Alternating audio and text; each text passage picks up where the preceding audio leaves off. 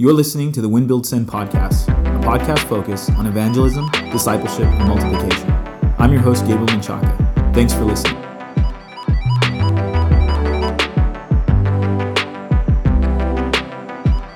Play this record as frequently as possible.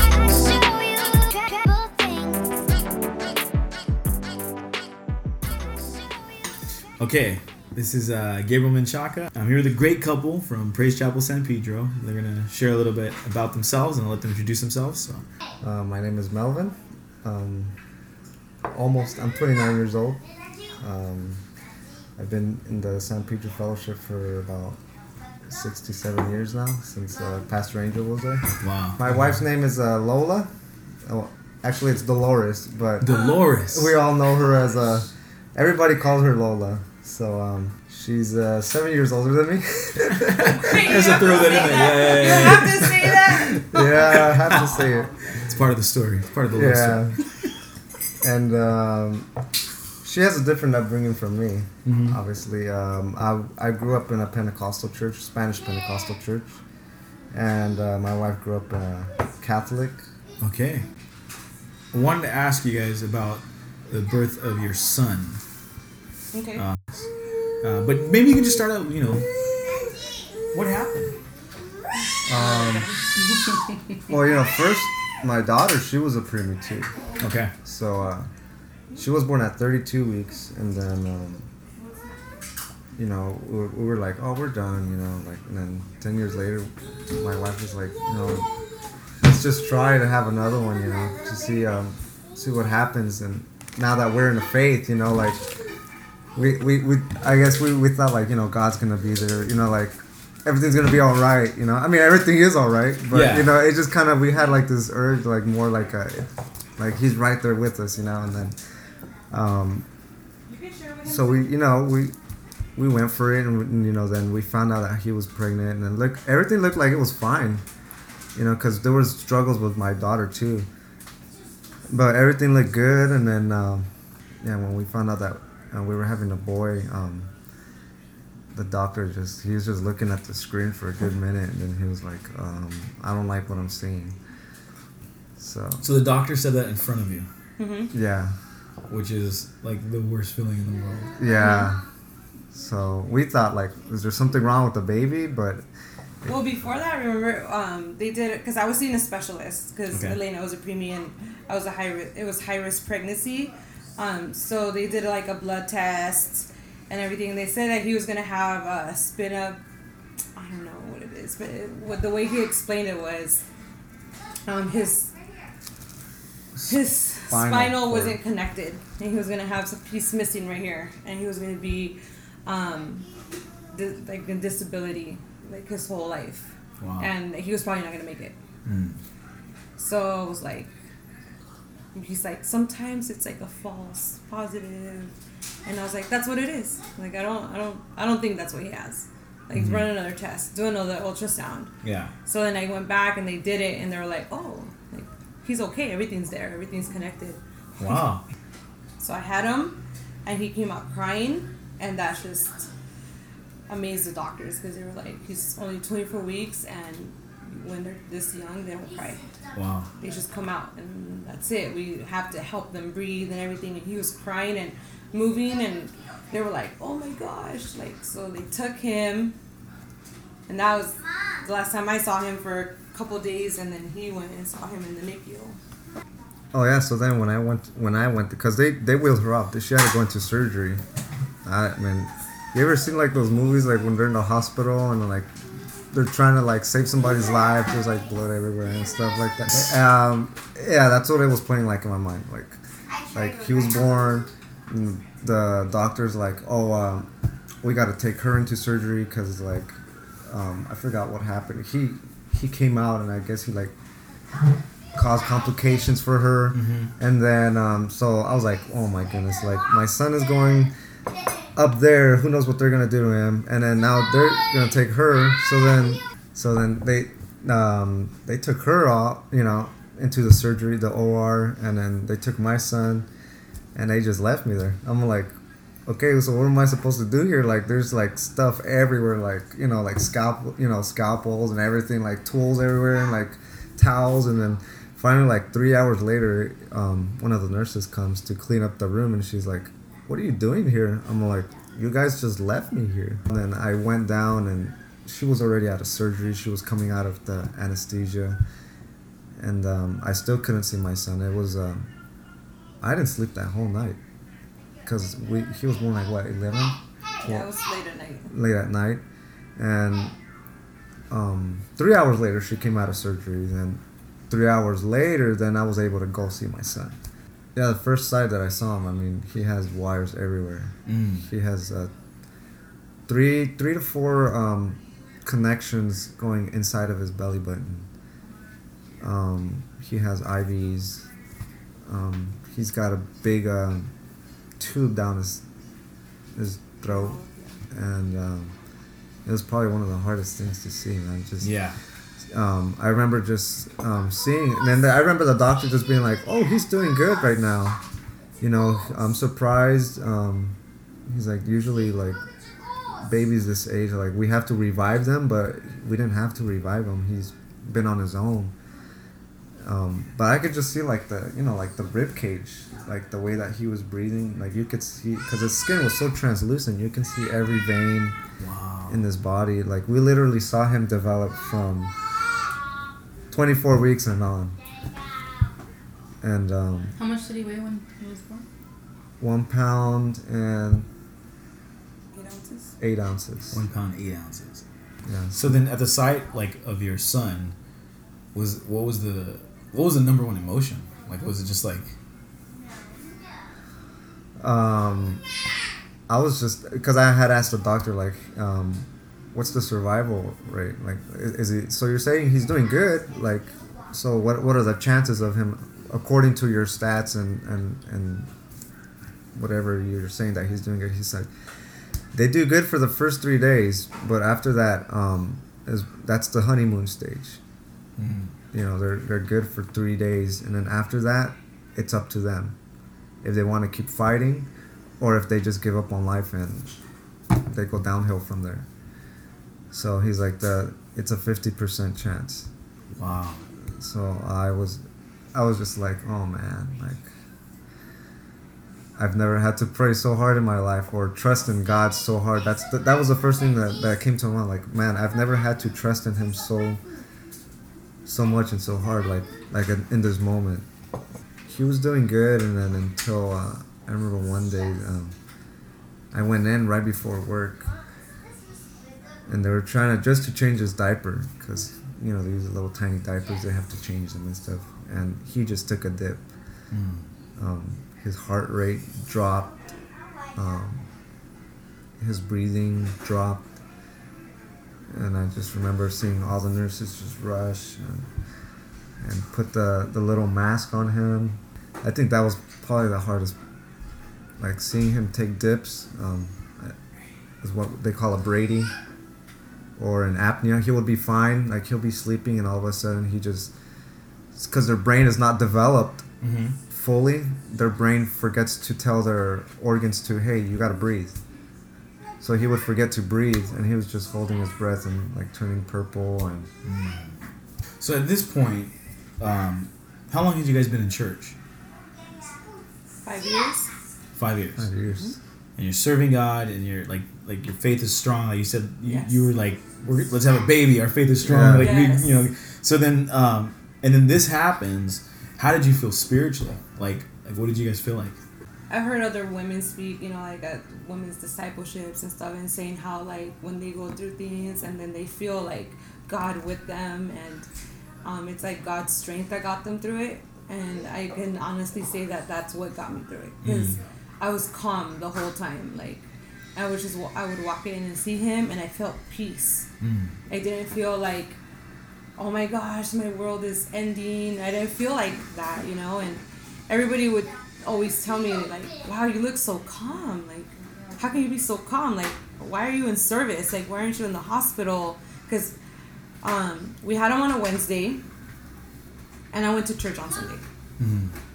Like, they discharged me, and I went to church, because I was like, why am I gonna stay home? Like, I need to go and praise God.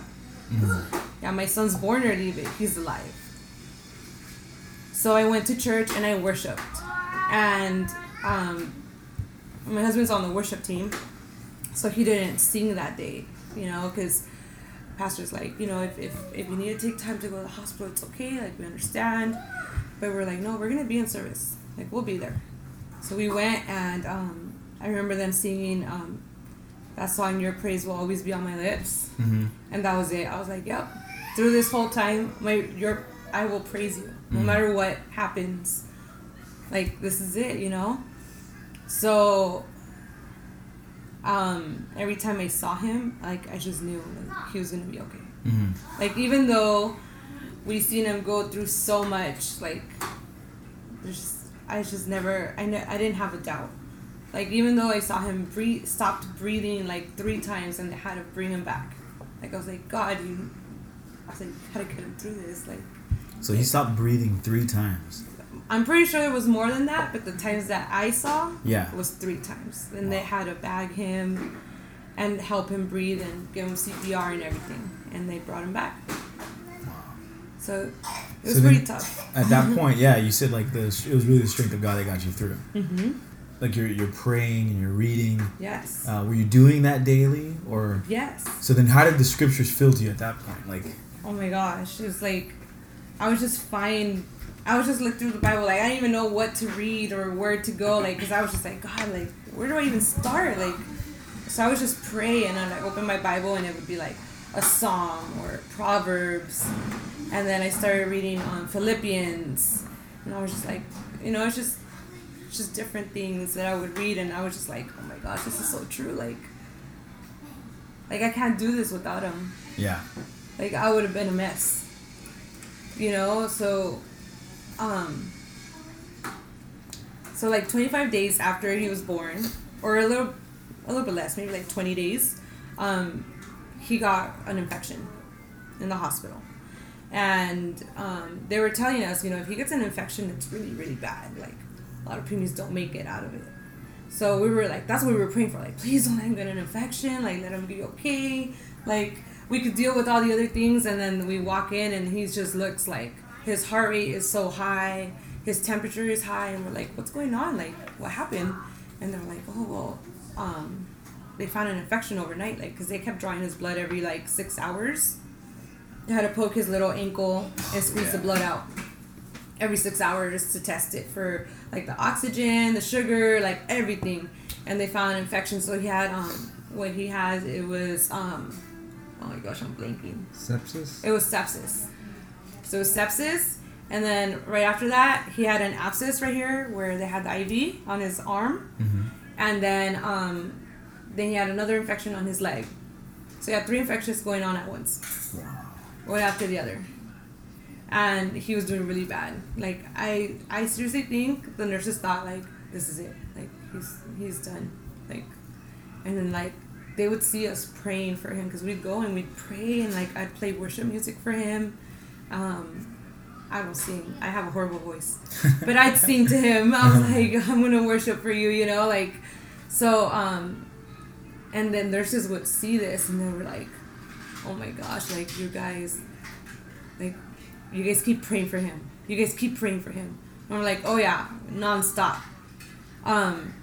So they finally let us hold him, because we weren't able to touch him at all, right? At all, because it would just hurt him. Yeah. So I think they thought it was kind of like, oh, I feel so sorry for them. Let her hold him at least, in case he does pass. So I was able to hold him and do skin to skin with them, and then after that, he took a turn. He started getting better. I was holding him. I had my phone next to me, and I was playing Ren Collective, and I was just playing this worship music over and over, and he just started getting better. Wow. And so you, Melvin, how was this for you? I remember every night I would go, because I would do the early morning, right after work, and then I would go right before I would go to bed. So what hours were these? Just I would go at 6:30 to 8:30 in the morning. and then go to work. and then go to work, and then I would get out of work, and then I would go from 5:30 to like 7. Come back home, eat dinner, help my wife with my daughter, and then I would go from, depending what time, it would be probably like 10 to like midnight sometimes.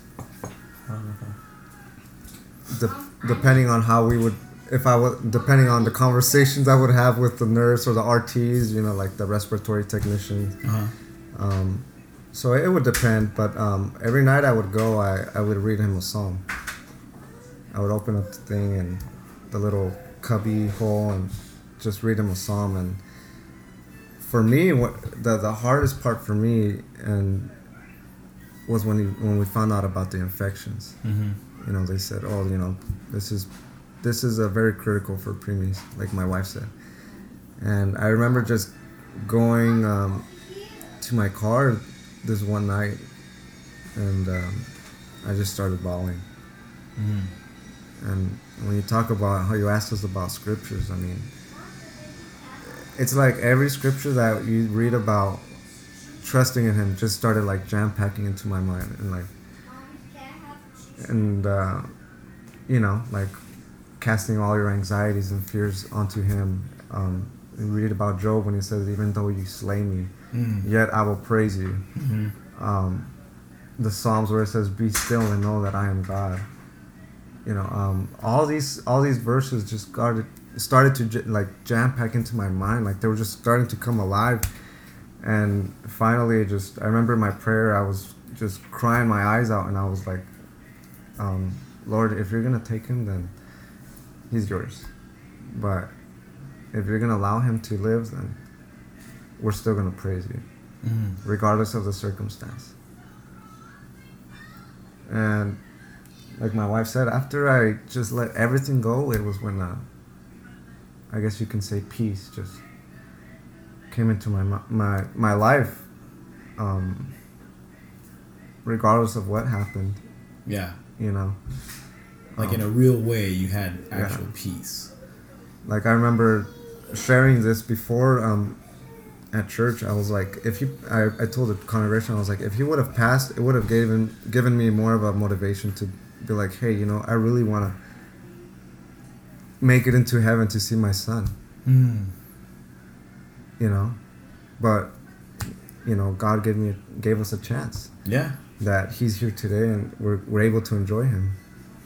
So even though he drives us crazy sometimes, but I mean, just to give some context, he was maybe like 10 minutes ago, he was yelling and banging on the washer. Yeah. Yes, he was. Like, I recall, I think it was Pastor Omar. He did his sermon, and it was on things that people kind of like get wrong or something in the Bible, and he was saying like, God won't let you go through anything you can't handle, and that's not in the Bible, but a lot of people quote it and like use it as like a Christian sort of belief. And so I remember like it was the context of this in particular, like, could you say you could handle this without God? Like I would, if I'm hearing you and I put myself in a situation, I'd be like, no. I'd be like angry, blaming God. I literally would be just like really just like kind of like, man, like Lord, like why are you allowing this to happen? So like on that sense, like how do you feel in when people say like God won't let you go through anything you can't handle? Like what would you say to those that in a sense believe that? I think it's on the contrary. I think God gives us things that we can't handle so that we can rely on him. Because the minute we start thinking, I got this, then why do we need God? Yeah. We're saying we don't need him when we say that. Yeah. Yeah. Because we don't have this, he does. So then this pushed you to that point of really understanding and having clarity that like we absolutely need God. Yes. Definitely. 100%. Yeah. So then what would you say to somebody who's like, if they're going through like a crazy circumstance, like what would be like your best piece of advice that like you guys could take from everything that you went through and everything that was developed or even like built up in you? Like what would you take and say like, I would say this to that person? Man, something that something that people say to me still now is, man, I would have been so angry, but I wasn't. I wasn't angry. And I think a lot of people think or feel like they have the right to be angry, like when stuff happens and they blame God. But I didn't see it that way, and I still don't. I lost my first son. This was before I met my husband, and it was like kind of like a similar situation. He was a preemie, but he didn't make it. He was only alive for 10 days, and I saw him die. So when I saw Benjamin, I was like, oh my gosh, this can't happen again. But this was different. It was so different. So my advice is, don't stop praying. Don't stop that line of communication with God. Keep reading, because He's going to guide you through it. And it's something that one of my close friends said was, it's not, it's how you dance in the storm, you know? And I danced because I was worshiping Him. I was worshiping Him in the storm. Don't stop worshiping. Don't stop praying. Don't stop reading your word, because that's the only way you're going to get through it. And other people are watching. Other people are seeing us go through this, and they're going to see, what are they doing? Like, are they okay? Are they going to break? Or, you know, like... Or they're tripping out that you haven't broke. Yes, you know? And it's like... World, no, why would I stop coming to church? Yeah. Why would I stop singing praises to Him? Like, why? My son's here, you know? He's live because of God. Yeah, the nurses were the ones that took care of him, but I think God guided them through it. Because it was one of the nurses that found that infection in him, that was able to treat him, that saved him. Yeah. You know? And each time my son stopped breathing, the nurses were there. Like, they were on it, you know? And I thank God for them, for every single one of them. And then, like, other you know, we talk with the parents that were in the NICU, and they remember, what they remember about us is praying. Always praying, and how strong our faith was. I saw one of the parents that was right next to us, and they named their baby actually Selah. You know, like in the songs. Yeah. And I remember I walked in. They had just, you know, the baby had just come in right next to my son. You know, he was like halfway or 3/4 of his term already at the hospital, and we would always see the babies that would come and go. And this new baby came in named Selah, and I remember seeing the name, and I'm like, and I looked at the parents, you know, and I just remember seeing them.